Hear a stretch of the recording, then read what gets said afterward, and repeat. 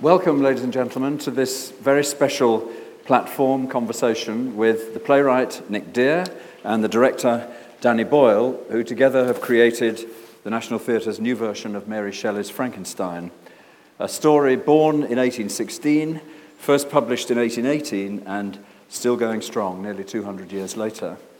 Nick and Danny first had the idea, and we'll be talking about this, for the play way back in the early 1990s, some 20 years ago, when they were working together at Stratford for the RSC on an adaptation of The Last Days of Don Juan. Since then, Danny Boyle has had a very successful 15-year career making films, including, as we all know, Slumdog Millionaire, Trainspotting, and 127 Hours. And Nick Dear has written numerous plays, adaptations, and screenplays for stage or screen, including adaptations of Henry James, Dostoevsky, Jane Austen, and most relevantly, perhaps, Lord Byron. This production marks Danny Boyle's return to his theatrical roots. He's joked that his film work has been a 15-year distraction from his first love. And Frankenstein's success as a play over the last couple of weeks, with critics and public alike, has been quite astonishing, matched only in impact by the Boris Karloff film of 1931. Although there have been countless adaptations of Frankenstein before, on stage, on screen, in novels, stories, and poems, somehow tonight's two speakers have managed to do an extremely difficult thing, to breathe life into seemingly dead tissue, and to liberate Frankenstein from the long shadow of Boris Karloff. So we'll be talking about all that for about half an hour, and then I'll hand it over to you, the audience, to ask any questions you might like. But can I start with Nick? Go way back to the early 1990s when you first had the idea of adapting Frankenstein. Why did you want to adapt? I mean, there have been over 100 films. There have been a lot of stage versions. Why do another adaptation of Frankenstein? Well, I'd never seen a stage version. I know there have been some. There haven't been that many in my adult lifetime, that's for sure. I'd certainly seen the films, the famous films, and what struck me when I read the book again, which for some unknown reason I did, was that there was a great central dynamic in the middle of the book, which was the creature's story, which was never told in the films. In most of the films, the creature doesn't have a voice. He gets to grunt a bit and do bad things. And actually, Mary Shelley's book is a novel of ideas. It stems very much from the French Revolution, the radical philosophy and politics of the day. And I thought it was sort of a missed opportunity in the movies that I'd never seen what I thought was Mary Shelley's Frankenstein properly done. So, Danny, can you remember those early discussions way back when you first concocted the idea? Yeah, I think the first few goals Nick had at it was followed the convention of the novel, as obviously as his way into the novel, which was a series of letters, really, which is how it's described in the book. And it was clear that wasn't working. And then Nick came up with this extraordinary key that unlocked it, really, which it seemed so obvious, but that the story had never been told from the point of view of the creature. And it creates this wonderful dynamic at the beginning of the play, which is that you do not participate through the eyes of the scientist, be he mad or not, however Hollywood or myth tries to portray him, but that you see it from the point of view of the creature. And that creates, especially in theatre, this wonderful empathy, that you can sense it from what it's like to be born. And it unlocked so many things, not least for us as parents, because we were both parents and becoming further parents, if that's the right expression. We were having more and more children, and that's why it took so long, because we had to wait until they'd grown up, really, until we were able to actually present it. And they come along and watch it, and it's wonderful to think about. For us, it's a bit sentimental actually, because to think about that they've grown up in the time it's taken us to get around and staging. But it's interesting. I mean, of the great horror stories, if you can call it that, of the 19th century, Frankenstein's the only one where the creature gets a voice. Dracula doesn't have a voice. Mr. Hyde doesn't have a voice. In M.R. James's ghost stories, the ghosts never have a voice. It's always people describing something, projecting onto them, rather than the thing actually having its own point of view, as it were the experiment, chatting with the scientist. So it's unique in that respect, but nobody's ever really exploited that before. The whole of the central volume, actually, of exactly. The novel. Mary Shelley gives it to us on a plate. The central 40 pages or so of the book is the creature telling us his story, what happened in his life, how he's arrived at this position. So I've done nothing really but sort of serve back up the volley that Mary Shelley knocked over the net. But seriously, why did it take so long to adapt? I'm really slow. And they don't pay me very much. 20 years is quite something. Lots of drafts. Lots and lots And in of the drafts. meantime, Kenneth Branagh's film came out about 4 years after you first had the idea. We shelved it at that point. Yes. Actually, we shelved it for about 10 years. It's interesting the way, because as you said in the introduction, the movies have kind of stolen it really and overshadowed it, the book really. And I think that's one of the wonderful things that theatre can do, because it is about the spoken word and about actors, is that they can grab that back again through Nick, you know, that they can get that central conceit back again that's clearly important to her. And she was clearly writing about the men in her life. It is a book that really doesn't feature a seriously important female creature. It's these men discussing giving birth to life, really.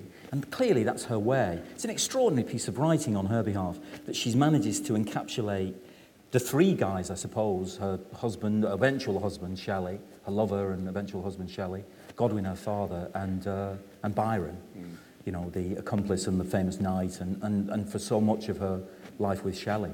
And she manages to write about them through this, and write about the themes, really, of overweening ambition and loneliness at the same time. And without any vanity on her part. And obviously, the modern age has tried to attach feminism to it. And I remember Nick tried that a couple of times, and you could feel that it didn't work, really, that it was imposing something on it, that she chose to write in a different way, which is just about them, and then you would make your own judgments about them from that. You get a bit of that in the play, in the discussions with Elizabeth about a motherless child versus... But it's not in the novel.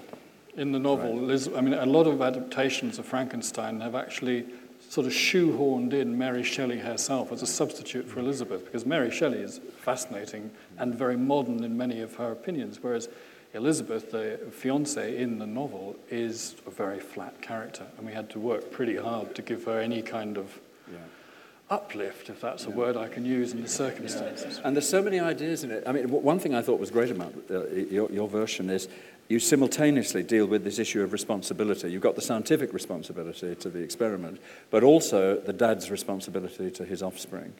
And by beginning the play, without giving it away, with that moment of, or almost beginning it, the sort of postpartum moment where he takes one look at his experiment and runs away, which actually is where Mary Shelley started, you know, when she first told the story. In a sense, it's coincidence that, as Danny says, we had young children when we started looking at this, and they have now grown up as we've gone through it. That is a coincidence, but possibly one of the reasons we kept coming back to it was that we kept identifying in the novel there are all these subtextual issues about what does it mean to be a good parent? What's the right thing for a parent to do?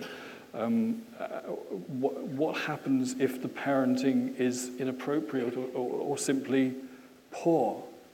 Those are the things that kept coming back to us, and they kind of they have infiltrated this version quite a lot. I mean, there's definitely, as you say, Danny, there's definitely autobiographical elements in it. I mean, you know, she dedicates it to William Godwin.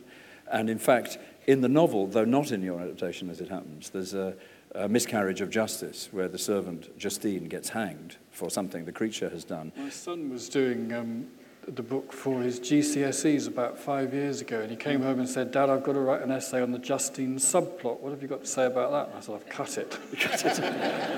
But there's a bit of, you know, political justice in there about, you know, the law doesn't always get it right, which is very kind of Godwin. But also the fact that Mary Shelley had her first baby died, her second baby, William, wasn't well while she was writing the story, this idea of a motherless child, etc., etc. I mean, it clearly are autobiographical elements, aren't they, even though they're worn lightly. The monstrous ego of these men that she was... It's extraordinary the way she portrays them, because they were... I was reading that Shelley was so upset. Shelley thought that he could change sex at will. And so, in fact, I think with the child you mentioned, the stories that he tried to breastfeed it himself at one point. And she's surrounded by these men of staggering ego who are colliding with the scientific revolution, with the industrial revolution, which is beginning. The frontiers of knowledge are clearly going to explode. And she writes about them in such a simple way. She finds such a simple way of describing them and creates a story that will outlive all of us, you know, is the great story. And will have a much greater lasting impact than any of their work, I think. Yeah, it's true. I mean, she seemed to want to as it were, compete with the legacy of her parents, An Inquiry Concerning Political Justice by William Godwin and The Vindication of the Rights of Women by Mary Wollstonecraft, her book is much, much more famous than either of their two works. She would never have figured that, because that was the opposition. I mean, that's what she had to compete with, I think. Danny, can I ask you, I mean, having had your 15 years in the film business, why did you want to make a play of it rather than a film? Well, we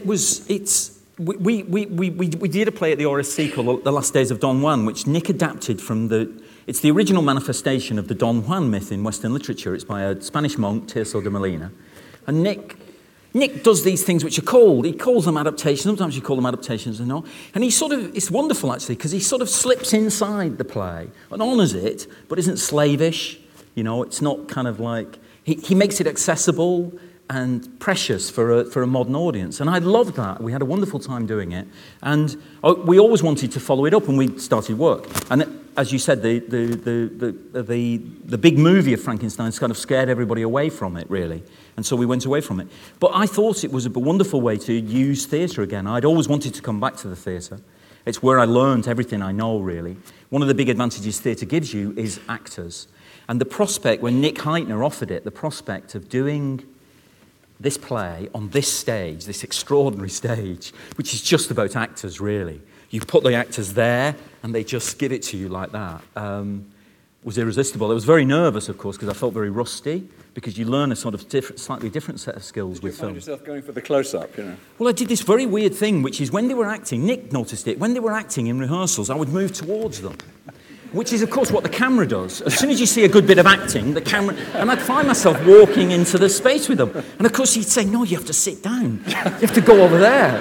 And I'd go back again. And, of course, it's because in the theatre, it's the actor becomes the camera for you. They take the camera to you because you have to stay still as well. And that's what Nick said. You said you have to stay still because each member of your audience will have to as well. I think that it's possible in the theatre to have a close-up, by a combination of the technical facility we have with lighting and so on, and how you use an actor and what an actor says.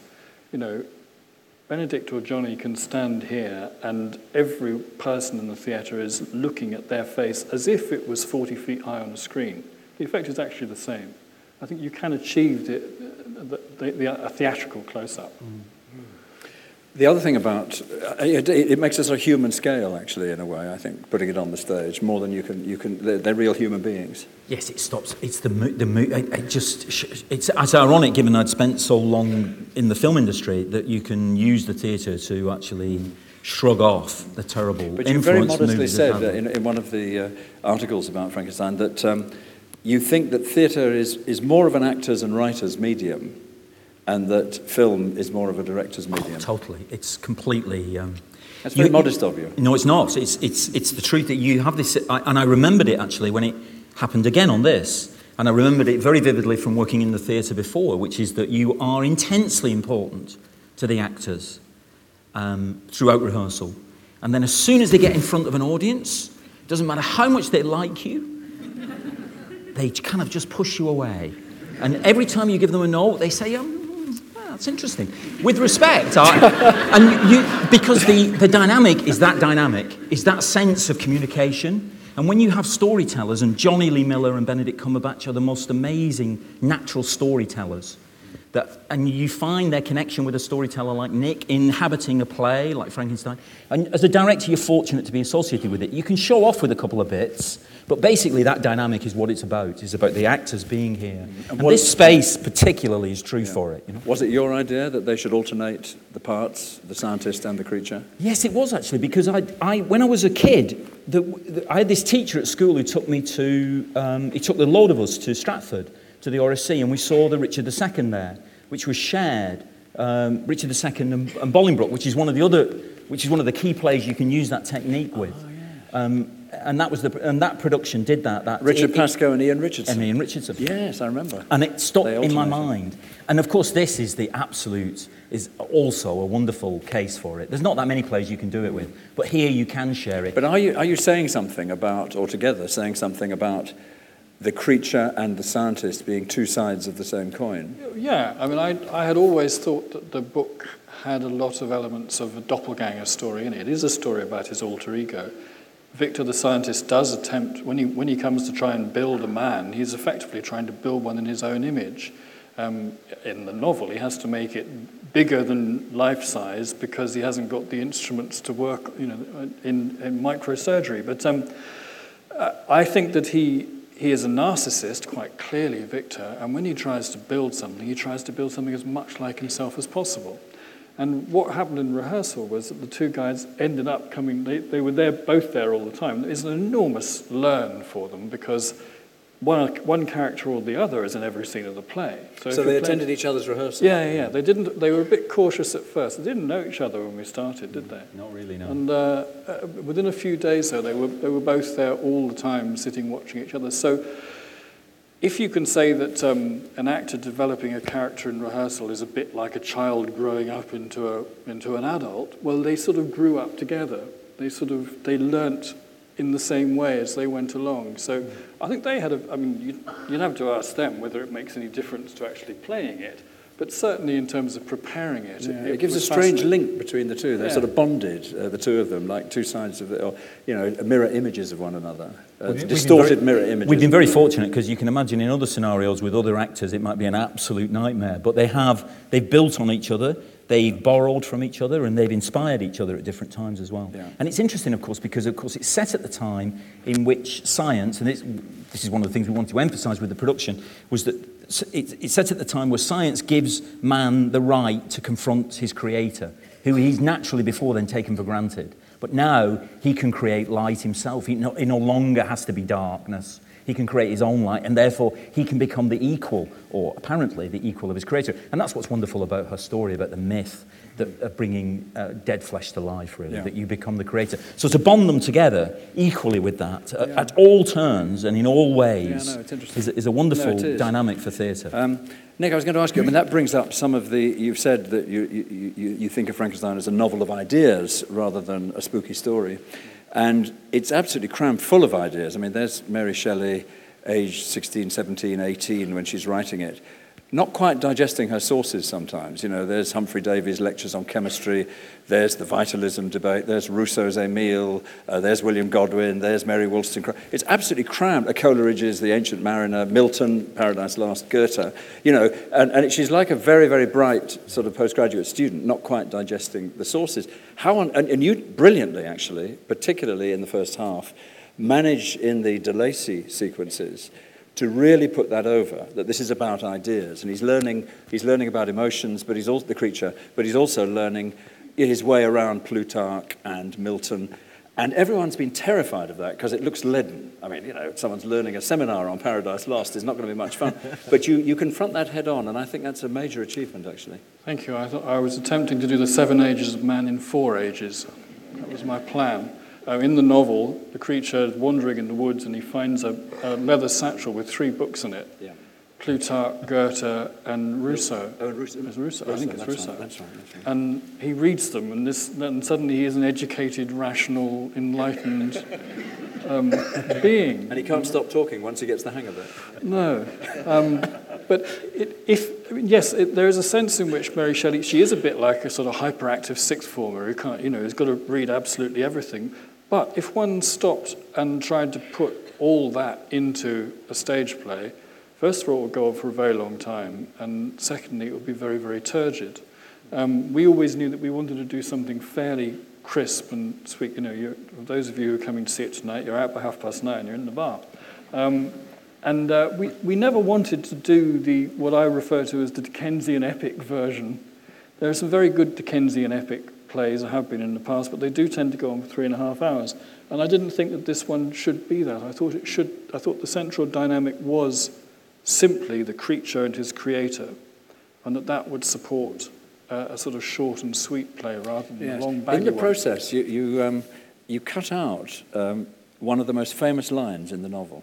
One of the most famous lines in the novel is the creature saying in his sepulchral voice, "I will be with you on your wedding night," when they're in the Orkneys and the abortion's gone wrong. I was waiting for that line. Instead, you say, "You may expect me again." Well, Now, why did you do that? Well, we had "I'll Be With You on Your Wedding Night." It was in early drafts, and every time it came up, Danny kind of went like that, which is a bit of a giveaway when he does that. The problem with it was it announced to our audience exactly what was going to happen in the next scene but one. If you know there's going to be nobody's said at this point there is going to be a wedding. The wedding's been postponed. We haven't heard anything about a wedding. The creature says, "I will be with you on your wedding night." Well, then you might as well all go and have a cup of tea for 10 minutes whilst they do something else on stage, because that's the only thing you're going to wait for is the creature to be there on his wedding night. Right. So we wanted to give a line which suggested that he wasn't going to go away and leave everybody alone and let them live happily ever after. This is unlikely. But not to tell you, the audience, exactly when you can expect to see him again. That's interesting. So it's sort of stagecraft rather than, that it gives the game away if he says, "I'll be with you on your wedding night." You turn it into a sort of whodunit.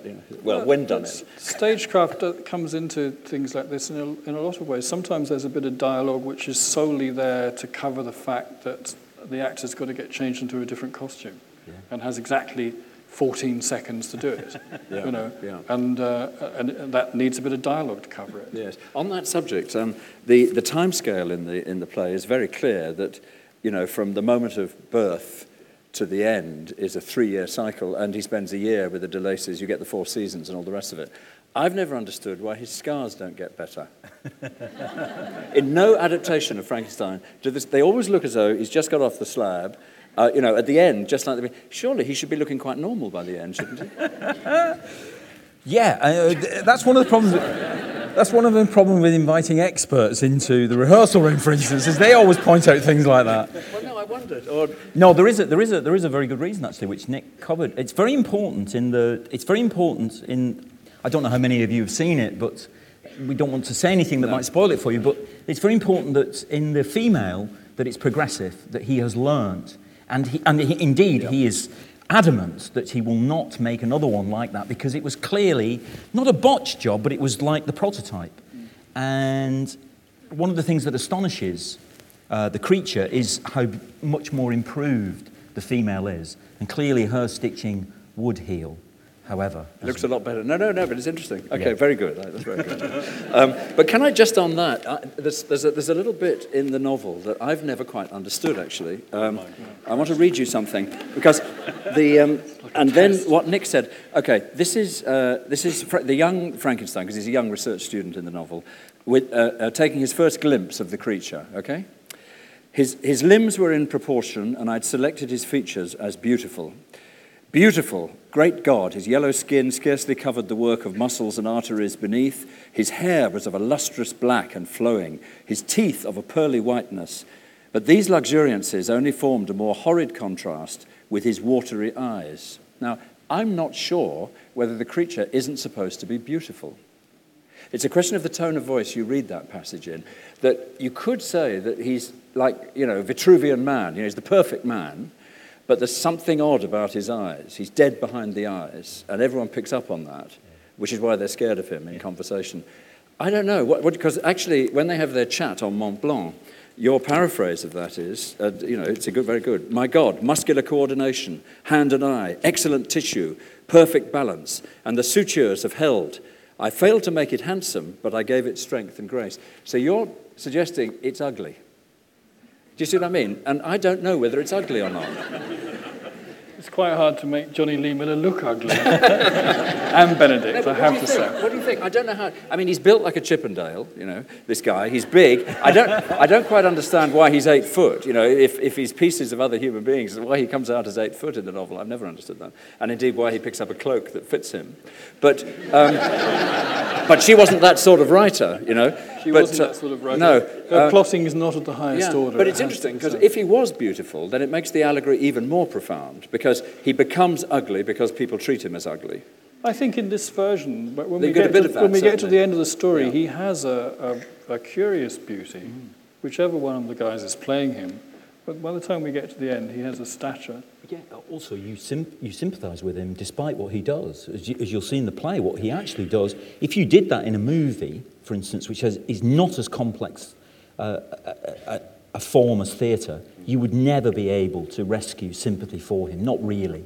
Certainly not, whereas in theatre you can, I think. That's one of the wonderful things about it. And he does acquire a beauty because you attach yourself to his predicament, really. Yeah. And one of the things we tried to do is, obviously, we talked about should he be scarred at all, but there are so many simple devices by which people have to react to him that he needs some marking. But the key thing for us, I think, was that he is different, and he is aware of his difference. And Nick wrote a wonderful speech in the final scene where he is aware. And he asks they're beyond hope because they're lost in the Arctic together. But he simply pleads, why can I not be different? And I think that's a wonderful, note to strike in a modern adaptation of it. And it says that the creature, you have to find things for the creature that a modern audience will identify that are not horror tics. And the actors have done that. They've found a kind of vocabulary which people recognise and see as humane, and is part of us, and it's just a bit different. And and without giving the game away, your ending, Nick, is fantastic, I think. I mean, it's actually an improvement on Mary Shelley. I really think that, because it's an embodiment. I can't give it away because people are about to go and see it, but it's an embodiment. The whole play leads towards this moment at the end, which it doesn't in the novel. I think the key to what I've tried to do in the script and what we've jointly tried to put on the stage is to say that we never really saw this as a story about what does it mean to be a monster. We see it as a story about what does it mean to be a human. It's looking back at us. It's using the story to look at, what we call ourselves sentient beings. What does that mean? What are we really? Is all I'm trying to do. So, as I say, it's a novel of ideas. It is, and you get these two key scenes. One on the Mer de Glace in the shadow of Mont Blanc, where he talks directly with his creator about, I didn't ask to be born, which, is a question children sometimes ask when they're in a really bad mood, or perhaps you haven't had the same experience. And then at the end, where there they are in the Arctic, there's nothing left. There's just the two of them, sort of, with nobody else around in this wasteland. And it's this elemental thing of, why did you reject me, and so on. That comes over very, very strongly, I think. It really is. Can I ask Danny just something before we open it up? In the programme, there's some extracts from the director's scrapbook, and we've got some pictures. We've got Mark Quinn's head. We've got some scars. We've got Fuseli's painting The Nightmare. We've got a steam train. And we've got that wonderful painting by Caspar David Friedrich of the Wanderer over the Sea of Clouds. This sort of figure in a frock coat standing there in the Alps. Did you use visual inspiration as well as the novel and the text by Nick? Oh, very much. One of the things I always try to do, and it isn't, people can contribute to it, actors can contribute to it, and if you go around the dressing rooms, they have their own images up to inspire them each night, was you try to create a kind of visual vocabulary for the play as well, to inspire people. I mean, you didn't mention is that there's also a picture of two Barcelona players celebrating a goal together, but that was because their heads are kind of sort of almost like they've got one body and they're entwined together. So you look for these sources of visual inspiration everywhere. And if you're engaged in the play, you'll find what peaks out of your research is appropriate and organic somehow. It's not just scattergun. You're not doing it, although you're looking everywhere, the stuff that emerges is stuff that's appropriate to the play somehow. So you look for inspiration like that, which is both appropriate to the period and also contemporary. So it's inspiration for the designers, obviously, but also to the actors? Well, the designers, Mark Tilsley, who designed the set, and Sutrat Lalab, who did the costumes, they'll also contribute to it. And we're working together now on, like, the Olympics. We work together. Yeah, the same people, and we work together on films together as well. So we try to, and you try to create a team approach to it, really. And to do a big play like this is as any director will tell you, if they're being honest, is a huge team effort. The thing about lead actors, I mean, great actors, and they are both great actors. Genuinely so. I'm not just saying that to big up the production because it's sold out, so it's fine. I could say anything I liked about them, but actually they're both wonderful actors. And in this sense, it's like film, because what happens, and I'd never really realised this before, what happens is that with a lead actor, they will deliver the play. They will, the narrative of the play. They will deliver the character. They work on it. It takes some time and they struggle, but they will deliver it. And they deliver something else as well, which is themselves and some aspect of themselves. So they are different. kind of infinitely so, and yet the same, really, because they're Nick's words and it's Mary's story, and there's so much of it is locked and fixed and has to be a certain way, and yet it's infinite, the differences between them as well. And that's the expression of their natural personality. That's what you get in great film acting as well. You know, they're not saying lines even, you know, but they're just inhabiting something. So that's what and it was wonderful to work on, actually. It was extraordinary. The benefits of seeing that, of seeing two actors work like that, was tremendous, and something that it's rare. I don't think we'll ever repeat it in our careers, but to have been a part of that is wonderful, yeah. And did they conform to your view of what they might have been like as characters? Did you visualise them in your head and imagine the sort of actor that should play them? No, we had a very open mind about it. I mean, we wanted to go as young as possible because in the story, as you say, he's like a research student. He shouldn't be older than 30, in my opinion. And these two chaps can just about give us that. And most of the films, he's sort of 45, the scientist, and you know, some old chap with long sideburns. Those things were important to me, but the physicality of the casting is something that we did a lot of casting work together. And when we were agreed on what we had, we were delighted. And it becomes part of the process. The process doesn't really have kind of punctuation marks in it. It's all these years seem to blend into one. Yes. I think the classic example of that is the first 3 pages of the play, actually, which are absolutely wonderful on the stage, where you've got the creature being born, understanding the world around him like an adult baby, sight, sound, touch, feel, and understanding emotions. It is so brilliant as a piece of mime. And it's 2 pages of your script, and you describe it completely as we see it. But that must have developed a lot, almost like performance art, I've sensed, while you were working on it. I have to tell you, I look back at my old drafts, the first page of my first draft hasn't changed in all the years. It was always that. It's a fantastic opening. Always that, except one thing did change, which was actually a key to a lot of the way we subsequently approached it, was, and I'm not going to give away the story of what happens, but I had written the creature is lying on a table, as in the movies. And one of the first things Danny said was, don't want that, I want him upright. Don't want him on the table. That's what we see in the film. So from as if in a womb. Well, we won't go into that, but from page one,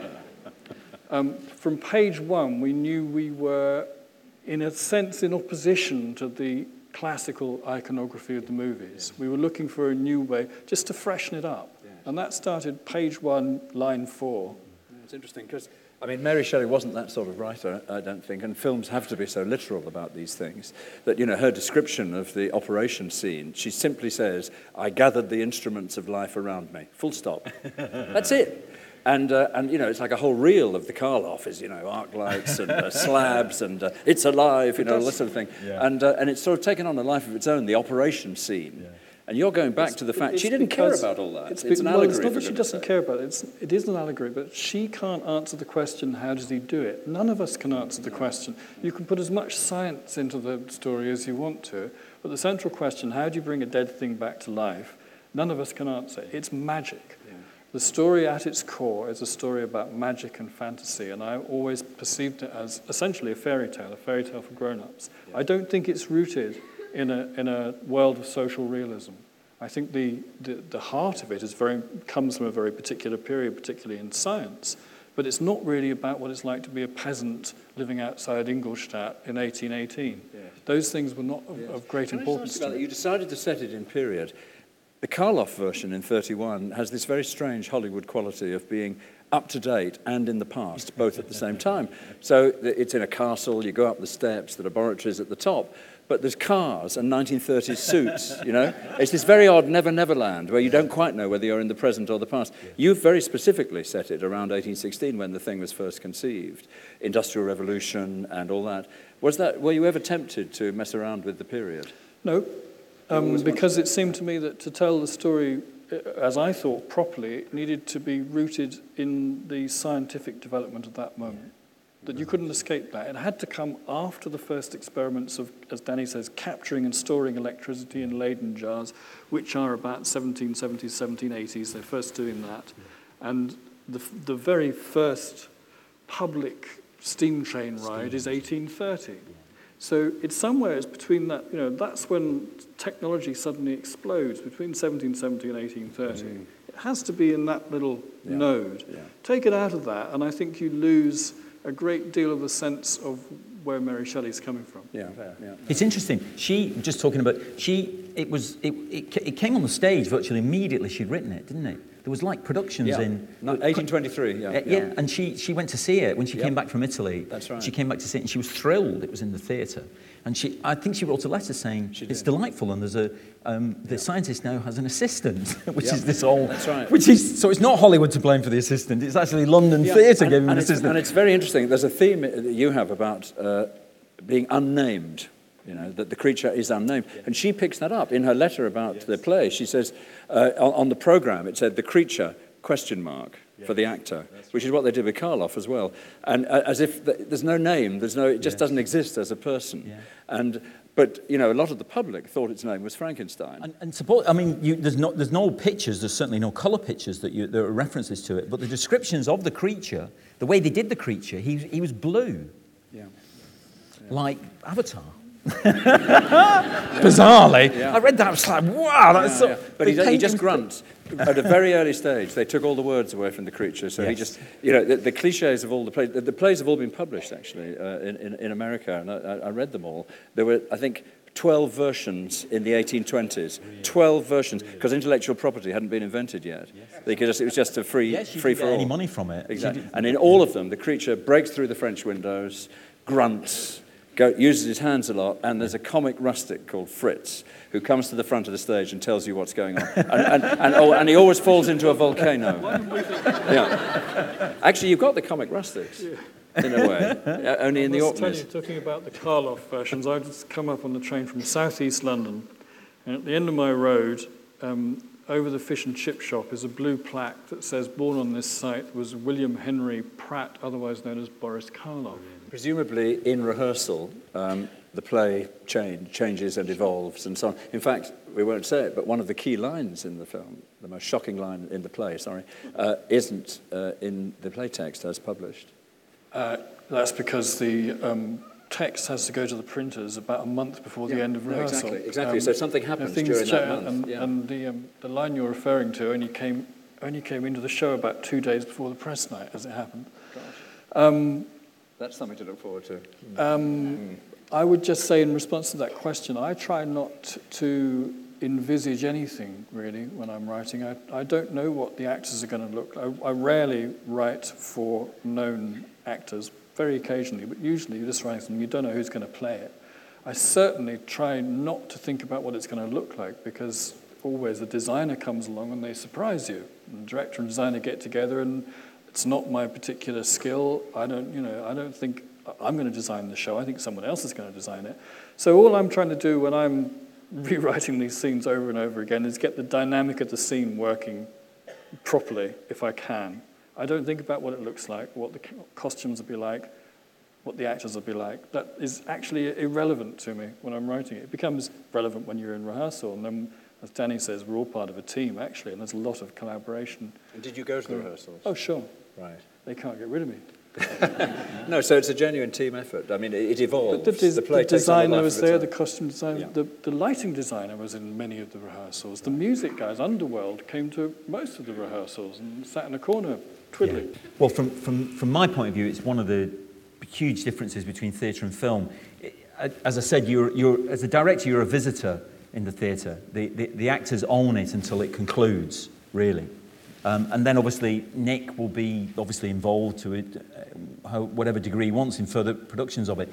But whereas when you make a film, you own it and everybody else visits it, including the writer. That's just the way that film works. So it's a weird, it's a weird divorce that you go through. It's very difficult to walk away from it. It becomes completely obsessional, particularly in this case where, because of the swapping around thing, we had 14 previews and 2 press nights, so it seemed to go on forever. Joyful though it was to see them all, but as I say, I was in rehearsals most of the time, and I started dreaming about it terribly. And the worst one was I woke up and said to my wife, I was working on a cold sweat, I said, Danny Boyle's decided that all Victor Frankenstein's entrances and exits should be by helicopter. And he said, and it's your job to get the helicopter sorted. And I woke up and where the fuck am I going to get a helicopter? So yeah, walking away, I've spent most of the last couple of weeks lying on the couch, to be quite honest. It takes it out of you. Particularly since you'd lived with it for 20 years, in a way, off and on. Yeah, it keeps coming back to life. Yeah. No, well, there you are. I'd like to finish, if I might, with a couple of quotes, one from you, Nick, and one from Mary Shelley. Nick said the other day, my hope is that if Mary Shelley popped into row G of the stalls, she'd recognise what she wrote, which is very nice, and I'm sure that she would. But also Mary Shelley herself, at the end of the preface to the 1831 edition of the novel, which was the sort of cut-down popular edition, and now, once again, I bid my hideous progeny, go forth and prosper, which is exactly what it's done. Thank you very much, Nick. Thank you very much, Danny, and thank you. Thank you.